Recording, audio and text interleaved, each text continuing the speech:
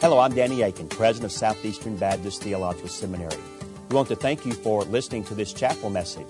Our mission at Southeastern is to seek to glorify the Lord Jesus Christ by equipping students to serve the church and fulfill the Great Commission. We hope that you enjoy this chapel message and that you will visit our website. It's www.sebts.edu. There you can learn more about our school and what the Lord is doing here. We hope you enjoyed the message. Thank you for being a part of what we're doing here.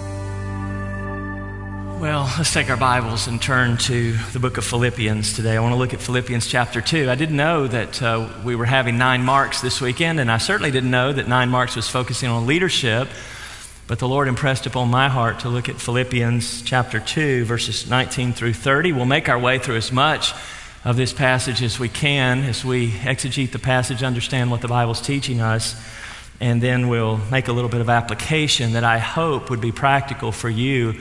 One of the things I was thinking as I was putting my message together today was if I could go back 25 years ago and sit where you were sitting today, what would I want to know? And some of these things are related to leadership that I want to share with you. Mark Twain wrote years ago, "Few things are more annoying than a good example." And I would say there are a few things that are more powerful than a good example. And I thank God in my own life that I had a wonderful example in pastors who led my churches that I attended. I had Dr. Gene Mims was my pastor growing up, who later went to Lifeway and helped to lead that ministry. And then when I went to Southwestern Seminary, I worked at First Baptist Dallas, and I got to see Dr. Criswell and Dr. Hawkins lead that ministry as I worked for Dr. Hawkins during those seminary years. All throughout my life in ministry, to this very day, I have those that still mentor me in ministry.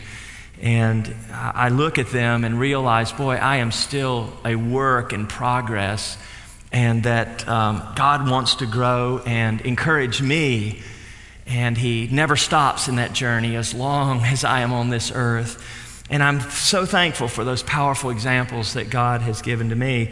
Probably the most powerful example of a person that God ever let me cross paths with was a man by the name of Dr. John Stott. Now, he's a generation gone by, and many of you may or may not know of him, but I was praying one day when I was a seminary student, God, would you cross my path with this man that has written such influential books as Dr. Stott has. Basic Christianity was one of those early books that I read in spiritual formation class that just really shaped my heart. I remember taking the book of Acts as a study in seminary, and I read his Acts commentary, The Spirit, the Church, and the World, and then, of course, The Cross of Christ, just a monumental work. Every Easter, I reread The Cross of Christ, remembering what it is that Christ has done for me upon the cross. And when I finally got to meet John and answered a prayer, someone introduced me to him and began to build a relationship with him.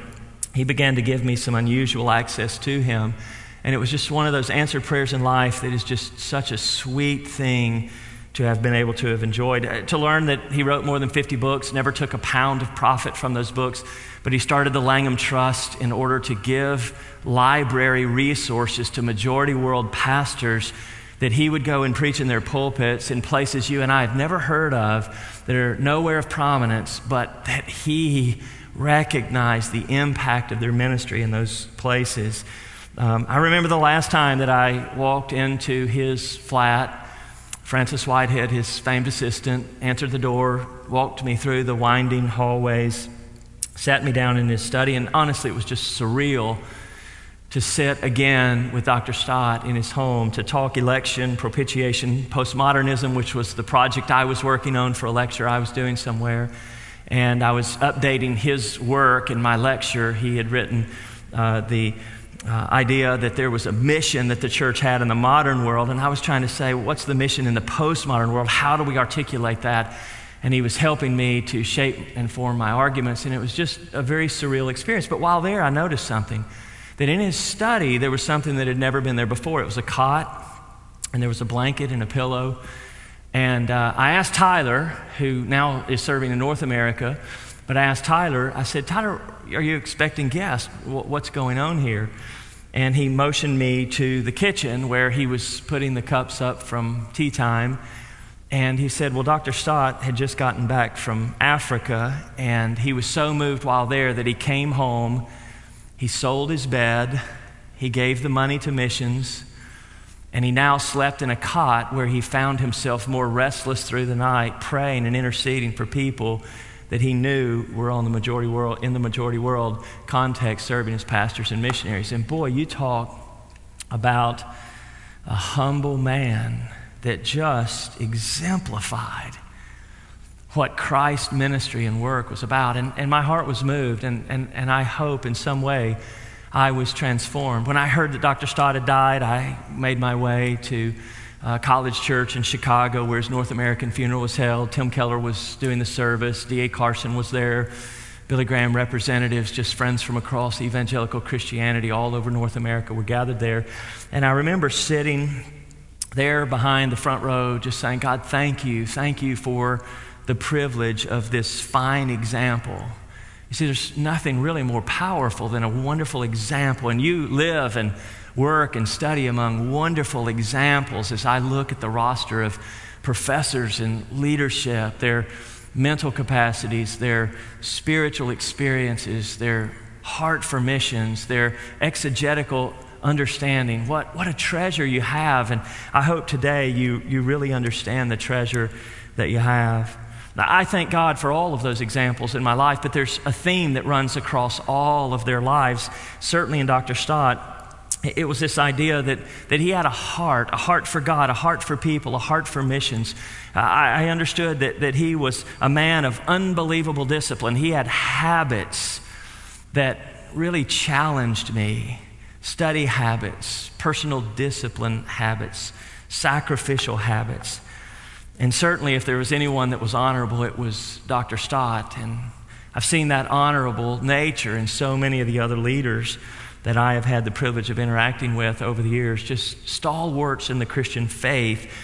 And I think as we turn to Philippians chapter 2, Paul had these kinds of things in mind.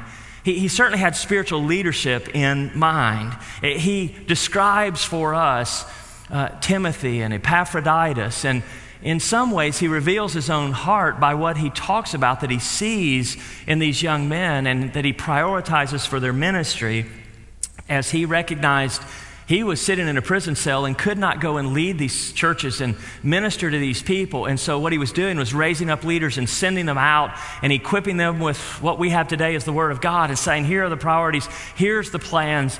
These are the things that God wants you to do as you are on mission for Him. And I would say to you that these words are incredibly relevant for us today because there is a desperate need for leadership. It was Howard Hendricks at DTS that said to us often when we would go over and hear him preach at Dallas Theological Seminary that the greatest crisis in the world today is a crisis of leadership. And the greatest crisis of leadership is a crisis of character. But Christ sends forth His leaders filled with Christ-like priorities and character out into the world to lead with clarity and conviction. And listen, the world needs leaders who are convicted and filled with Christ-likeness. The church desperately needs leaders who have a clear direction, who have God's vision, who can organize and lead people to be on mission for God. And certainly the communities that many of you serve, like the community that I serve in, there is just such great challenge in front of us where we need Christian leaders to step out of the context of the church and into the context of society and solve the problems of society with the answers that God gives us in His Word. And then, of course, very close to home for all of us are our families. The Bible teaches us that we are to lead our families well.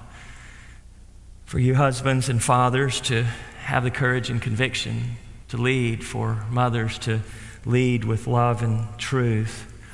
Now, hopefully you're already sitting there asking yourself then, what is a Christian leader? What exactly does that look like? And I'll propose one definition, and you certainly will have opportunity to explore this throughout the weekend with 9 Marks being here. But I would say to you that a Christian leader is someone who is God called and God equipped. Someone who is a servant who uses their natural gifts and their spiritual gifts to move people onto God's agenda, to move people in a God-given direction. And this is brought out beginning in verse 19 of chapter 2. Notice what the Bible says. But I hope in the Lord Jesus to send Timothy to you shortly, so that I also may be encouraged when I learn of your condition. For I have no one else of kindred spirit who will genuinely be concerned for your welfare. For they all seek after their own interests, not those of Christ Jesus. But you know of his proven worth, that he served with me in the furtherance of the gospel, like a child serving his father. Therefore I hope to send him immediately, as soon as I see how things go with me. And I trust in the Lord that I myself also will be coming shortly. Now notice he shifts from Timothy to Epaphroditus. Notice what he says about him in verse 25. But I thought it necessary to send to you Epaphroditus, my brother and fellow worker and fellow soldier, who is also your messenger and minister to my need, because he was longing for you all and was distressed because you had heard that he was sick. For indeed he was sick to the point of death, but God had mercy on him, and not only him, but also on me, so that I would not have sorrow upon sorrow. Therefore I have sent him all the more eagerly, so that when you see him again, you may rejoice, and I may be less concerned about you. And notice how he says to receive this servant. Receive him then in the Lord with all joy, and hold men like him in high regard, because he came close to death for the work of Christ, risking his life to complete that which was deficient in your service to me. Now, what we've just read is a New Testament leadership ladder. We have three men serving at three different levels on the early church's leadership ladder. You have the Apostle Paul, who was a kingdom leader sitting in jail writing the scriptures. You have Timothy, who was the understudy, the pastor elder. You have Epaphroditus, the lay leader. And of course, it's so easy in the context of the story of Philippians to skip right over this passage of Scripture. For one of my favorite verses is in Philippians chapter 2, 5 through 11, the incarnation of Christ, the glory of the gospel, what God has done to accomplish salvation through the death, the burial, the resurrection, exaltation of Jesus Christ. Exactly the message Dr. Aiken preached on the last time he was at Calvary this summer. And then the personal appeal of Philippians chapter 3.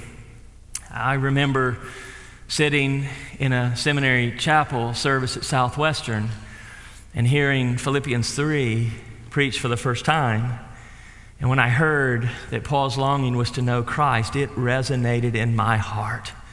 For that was the biblical definition of what I was pursuing in my own personal journey. But in between these two mountaintops, Paul does not descend off the mountaintop. He simply says, if Christ is going to be exalted as the glorious God who has descended to die on the cross and rise again, and people are going to come to know Christ, here's what it's going to take. It's going to take spiritual leaders with passion and purpose to get behind the call of God to do the ministry that God has called them to. And Paul outlines his thoughts around the heart, the habits, and the honor of a spiritual leader. Now look with me in verse 19. There's so much here, I can't do justice to it all. For in every verse there are monumental lessons on display if you will but spend time in this passage of Scripture. But look at the heart of a spiritual leader in verses 19 through 24. Paul describes four burdens on the heart of a spiritual leader. Number one, they're concerned for others. Spiritual leaders are concerned for others. In verse 19, Paul reveals his plan to send Timothy back to Philippi because of his concern for them. He says, I hope that Timothy is able to encourage you. But notice it's not Timothy that he has his hope in. He has his hope in the Lord. For God was working through Timothy's life, that he was a man of God. And just like Paul had sent Timothy to Corinth, and just like he had sent Timothy to Thessalonica, now he's sending Timothy to give the hope of God to the people of God in that church. And he says in verse 19, the reason he wants to do this is he wants them to be encouraged. Now that's an unusual word, used only here in the New Testament. It's the only time in the New Testament that word is used. Its use in Greek days, when the Greek language was commonly used, was on Hellenistic gravestones. It's the idea of, may it be well with your soul. It was the engraving on the Hellenistic tombstones. May it be well with your soul. And Paul knew that this was the concern that Timothy had for those that he was preaching to and encouraging. He knew that he had a kindred spirit. This was his concern. And in verse 20, he says, no one else is like this, of kindred spirit. No one else is same-souled like I am. I've trained Timothy. He's well-trained. I've equipped Timothy. He's well-equipped. He is a young spiritual leader. He has been tested in Lystra. He has been battle-hardened in Corinth. And now Paul says, this is my true child in the faith. And he sends Timothy because he was, notice the words, genuinely concerned for their soul. The word genuinely is used positively here in the Bible. Most of the time it's used negatively. Jesus uses it negatively when he says, be anxious for nothing. When he tells us to not worry about tomorrow. But Paul uses it here positively to indicate an orientation towards others. That he is concerned about the souls of others. He is sending Timothy back to check on the spiritual condition of the people and to encourage them spiritually. And he says, Timothy isn't going to be worried about himself. He's going to be worried about others. Now listen, students, in our church culture today, unfortunately, there is a celebrity-driven culture that causes many to fall into a cult following of many Christian leaders. And those Christian leaders are in it for fame, for their own glory, for their own advancement. But faithful spiritual leaders do not lead out of vain conceit or selfish ambition. Faithful spiritual leaders understand that leadership is not about who they are, but about how God desires to work through them in the lives of other people. And the leader must be willing to lead at great cost to themselves and for the benefit of others. You see, leadership is not about privileges and opportunities. It is about responsibility and faithfulness to the call of God in your life. And Paul's very life would be the illustration of this when he says it's his daily concern for the church that grinds against him. He says, shipwreck me, beat me, stone me, leave me for dead, whip me. But here's my great concern. My great concern is for the church. And listen, faithful spiritual leaders share that concern for others. Notice what verse 21 says, for there is a second burden on the heart of a spiritual leader. Spiritual leaders safeguard the interest of Jesus Christ, seeking after the interest of Jesus Christ, verse 21 says. Zeteo is the word. We know it from Matthew 6:33. Seek first the kingdom of God. But here the Bible says that Timothy is a man that is seeking first the interest of Jesus Christ. Paul himself taught Timothy in 1 Timothy 1:14 to guard the treasure that has been entrusted to him. Guard the treasure, for this is the Christ we preach. We don't preach Christ, like was said in Philippians chapter 1, verse 15, out of envy or out of strife. No, that's not the motivation. That's not the burden on the heart of a spiritual leader. No, we seek Christ. We seek His glory. We seek His interest. And yet again today, you would have to say that there are people in their ministries who seek glory for themselves. They place their brand development alongside and perhaps even at times above God's. And you say, well, I commit today to never do so.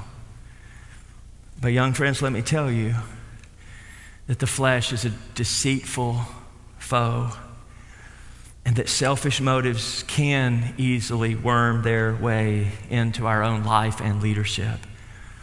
And selfish ambition and vain conceit, in a verse that God spoke to me very powerfully in those early days of my ministry, these things do cause confusion and disorder and distortion, like James 3 says. You see, Paul says in no place were these preachers in Philippi heretical, nor were they apostate. But what they had become was selfish, not spiritual. And the leader must guard their heart. Look at verse 22. There's a third burden on the heart of a spiritual leader. A spiritual leader seeks to be reliable, proven worth, examined, tested, and the character is proven to be true. You see, spiritual leaders are examined and proven. It was a few years earlier in Paul's ministry that he had lost a young man named John Mark who had, having set his hand to the plow, turned back. And obviously here Paul was describing Timothy as someone different, for he had served in the toughest of places. He had served in the worldly, secular center of Corinth, and he was called by Paul in 1 Corinthians 4:17 a faithful minister. You see, timid Timothy had been tested and tried, and he was found to be true. And you will be tested. You will be tested in ministry, and you will have to, in those moments, say, he who is in me is greater than he who is in the world. And in those moments, say, God, I am going to be loyal and faithful to your calling. And you will have to overcome disappointments, and you will have to face discouragement, and you will have to remain resilient, and you'll have to deal with church bullies, and yet keep the love of God on the throne of your heart as you do so. You'll have to face all kinds of distractions, and yet remain incredibly focused upon what God has called you to in the ministry of the local church or of global missions. And in those moments, it will be one of the most soul-searching, one of the most revealing experiences that you ever have in your spiritual journey. Your heart, your motives, your priorities, your struggles, your issues, your weaknesses, your hidden sins will all show themselves in the church that you serve. And if they're not manifest in the church, they will certainly be manifest at your home, where your children and your spouse see you on display there. You see, leading imperfect people onto the mission of God against the forces of this dark world will reveal your character and your competencies just as much as they will also reveal your struggles and your weaknesses. And you will, in those moments, either come face to face with your weaknesses, your needs to grow, and you will be willing to humbly grow and mature, or the people you are trying to lead will talk about you behind your back while your weaknesses hold you back, and you will wonder why. Paul's developing the burdens of a spiritual leader: concern for others, guarding the ministry entrusted to them, reliability. Here's the fourth, verse 22 also. Spiritual leaders advance the gospel. For the furtherance of the gospel, Paul says, Paul was sending Timothy because he was a key leader in the strategic advancement of the gospel. But he wasn't sending him immediately because Paul needed him where he was, probably in Rome where Paul was in prison. He needed him there for strategic purposes. You see, Paul was interested in the church in Philippi, but what he was most interested in was the work of God's advance in the kingdom of God. Paul himself hoped to come, but until then he was going to send Epaphroditus, then send Timothy, then go himself, because his goal was not joy and comfort and ease and encouragement. His first priority was the advancement of the gospel. What is going to advance the kingdom of God in the way that God has designed it to advance? So he sends Timothy in due time, his spiritual son, verse 22 says, to advance the gospel. Concern for others, safeguarding the gospel, reliability, the advance of the gospel. Here, students, are the burdens on the heart of a spiritual leader. Now, Paul shifts his focus next. He shifts his focus from Timothy to Epaphroditus. He comes to verse 25 and he begins to talk about Epaphroditus. And he talks about the habits that are a part of the makeup and the leadership practice of this lay leader within the church. He describes this in verse 25 as he calls him a brother, a fellow worker, a soldier, a messenger, and a minister to my need. So here this lay leader described in 5 words, all in verse 25, in a very condensed way, describes for us these habits of a spiritual leader. Notice each one of these. My brother, What's he saying? What is the character trait of a brother? Well, family loyalty is usually the highest trait. He's saying that spiritual leaders are loyal. Adelphon is the word. It's a relationship word. He's saying we're in the same spiritual family. I have a living example of this in front of me in my home. I have a 16-year-old daughter who's driving for the first time. I have a son who's 12 who loves to play with a 6-year-old brother. A 6-year-old brother one day will be much larger than my older son, my middle son, will be when they're full grown. But right now, the 12-year-old can manhandle pretty regularly my youngest son. And one of my great joys, one of my wife's great consternation is to watch the two boys on the trampoline in the backyard mimicking WWF wrestling moves as they body slam and headlock one another. And I think the thing that I broke up last was, but Daddy, John had me in a headlock and all I could do was bite him and kick him, you know, Daddy, in that special place. And I said, yes, son, I understand. And I had to deal with brothers and discipline them. But can I tell you, when the neighborhood bully comes around, what happens to those two brothers? The bully picks on one of those boys, and the other will fight to the death to rescue his brother. You talk about a love and a loyalty. There is an unbreakable loyalty there. And Paul's saying this young leader in the church is loyal like few others. He has toiled beside me. He has worked in the fields, and he's worked with a love, and he's worked with a faithfulness. And a spiritual leader has to know how to be loyal in that kind of way, for we do play on the team. It's called the family of God. But there are some people in God's family who haven't learned yet how to play well with others. But one of the things that's most important that God seems to uniquely bless in the plurality of leadership that he puts on display in the church is a good team chemistry, where there is interdependence upon one another and you strive together towards similar goals.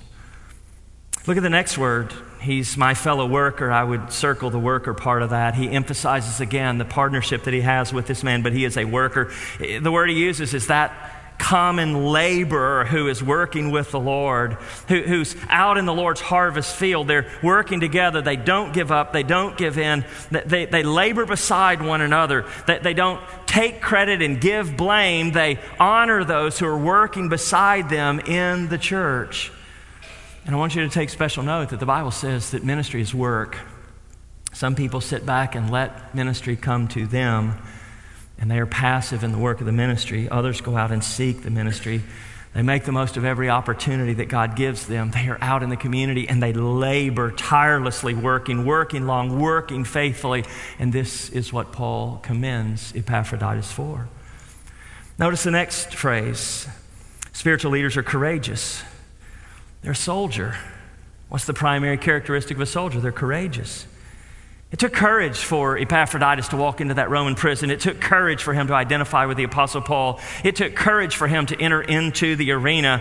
And it will take courage for you to serve faithfully in the places where the Lord sends you. You see, a spiritual leader's day will be filled with complexity and diversity and conflict and disappointment and competition and stress and management and communication and leadership and risk and all kinds of things that will come at you in that moment. And you must not cower in those moments in fear. You must hear the clarion call of God and have conviction in your heart to say, this is the post upon which the Lord has stationed me, and I will be faithful there.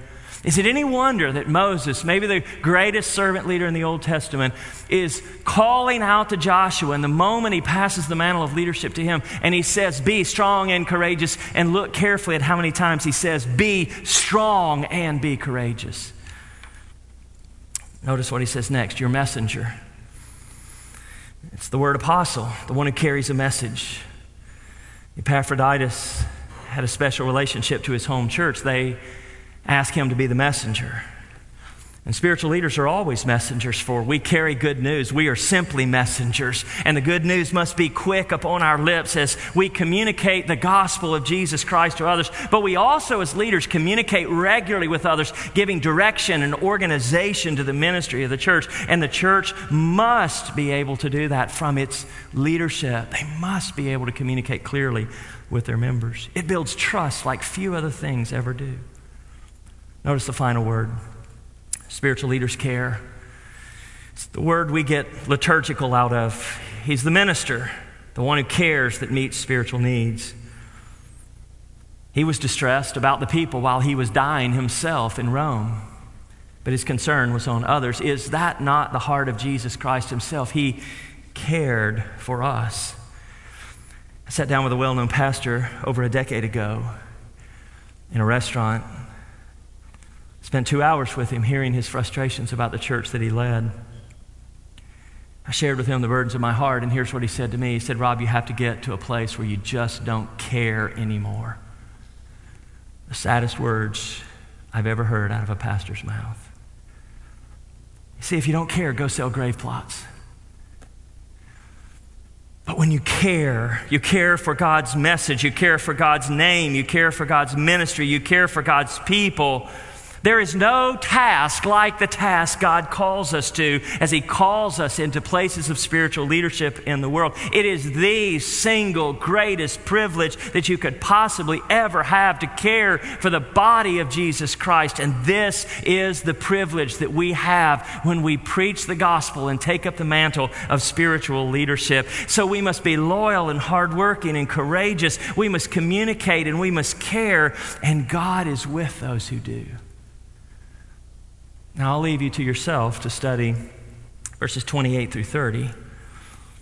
He speaks of the honor of the spiritual leader. He says, receive the spiritual leader, respect the spiritual leader, and risk with the spiritual leader. What I want to do as I close is simply give you a few practical tools and resources. As I leave you this morning, I want to say three things to you. Number one, spiritual leadership is built on trust. I'm going to ask them to put a slide above that you can look at that I think in some ways unpacks how trust is developed for a spiritual leader. This is something that I use with my staff and with churches that I work with as we're helping spiritual leadership to gain the buy-in of pastors who are seeking to serve faithfully. It comes down to two things. Trust is built on the back of character and competence. Under the category of character, you have to recognize the heart's intent and the integrity of the person. Under intent, are you caring? Are you humble? Are you open? When it comes to integrity, are you honest? Are you fair? Are you authentic? But you understand as you deal with the character side of things, you can't miss the competence side of things. Under competence, there's this issue of capability and results. Capability, do you have the skills and the knowledge, the experience? And friends, that is a privilege that you have in this very day to grow in.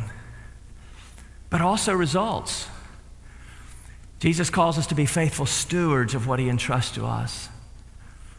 What about your reputation and the reputation you give others about the God you serve? Credibility and even your performance of your duties. Are you the faithful servant who discharges your duties in a way that pleases your commanding officer? Trust will lie at the heart of living out the burdens, the calling, and establishing the habits in ministry that will determine whether you're an honorable leader or not. So much will rest upon the issue of trust. The second thing that I want to leave you with today is this: that spiritual leadership is developed one level at a time. There's a leadership ladder that we use at our church that I teach to others, that I share with others, that we'll put up on the screen in front of you. And it talks about how you lead yourself. That's the first level of leadership. How you lead others. how you lead teams, how you lead divisions, how you lead the church, and how you lead in the kingdom. There are a lot of people that want to jump right to the top of that list. They never learn to lead themselves. They never learn to lead others. But they want to become a kingdom leader or a church leader in a moment. But can I assure you, there are no shortcuts in leadership development. There's no shortcut in competency or in character. This is one of those places where you get to touch every base, and if you don't, at some point you'll be called out. You have to master all the skills. You have to learn all the lessons, because if you don't, you'll frustrate yourself and you'll frustrate others around you, and you'll struggle personally to fulfill the duties that God has given to you. You know, the reality is this: most pastors spend more time in a week exegeting scriptures for a sermon they preach than they'll spend time in a year thinking about the leadership that they give to a church. And so the church remains where it is because a pastor hasn't spent time with God determining where it needs to go, where they need to grow, how they need to lead. Your president has written about this kind of leadership in a Bible dictionary, the Baker's Evangelical Dictionary of Biblical Theology. He's written an article on being an overseer. And I put a word cloud together for you that kind of takes that word overseer at the center and then spreads around it the various roles that as an overseer you will be responsible for if you lead in a local church. The idea, of course, comes to us from Peter. Peter in 1 Peter 5, chapter 5, verses 1 through 3, talks to us about being an elder, a wise teacher. He talks to us about being a shepherd, a caring pastor. And then he talks to us about being an overseer, that administrator, that leader, that communicator, that vision caster, that organizer, the one who is the steward, proven faithful with what God has entrusted to him. And it is right that we consider the role of the overseer, and it is right for a seminary to establish a leadership part of their school to say, hey, we want to produce spiritual leaders, because much of the effectiveness of your ministry will land at the very feet of your leadership that you give in the ministries that you undertake. Here's the final thing that I'll share with you today: that spiritual leadership requires a coherent plan for progress. You see, the people you will lead, the people you will speak to, the people you will teach, the people you pastor are looking for some handlebars to hang on to the things you're giving them as you try to give direction to the church. And over the years of pastoring 3 churches, I've discovered a little bit of a process. It goes like this. It begins with discovering. There's a slide that goes with this. Discovering. You always start with discovering, listening, looking, learning. Looking deeply and carefully into the realities of the ministry. What is God saying? How is God at work? Beyond that, the convergence. Where does God want the ministry to be based? And usually it's at the convergence of a leader's passion, a church's calling, and a community's need. And there is a sweet space of ministry that God lets us serve from. The pyramid says you simply frame up what you're doing and where you're going. Where are we going? Why are we going there? How are we going to get there? What does it look like when we get there? These are questions the leader, the pastor especially and only can answer.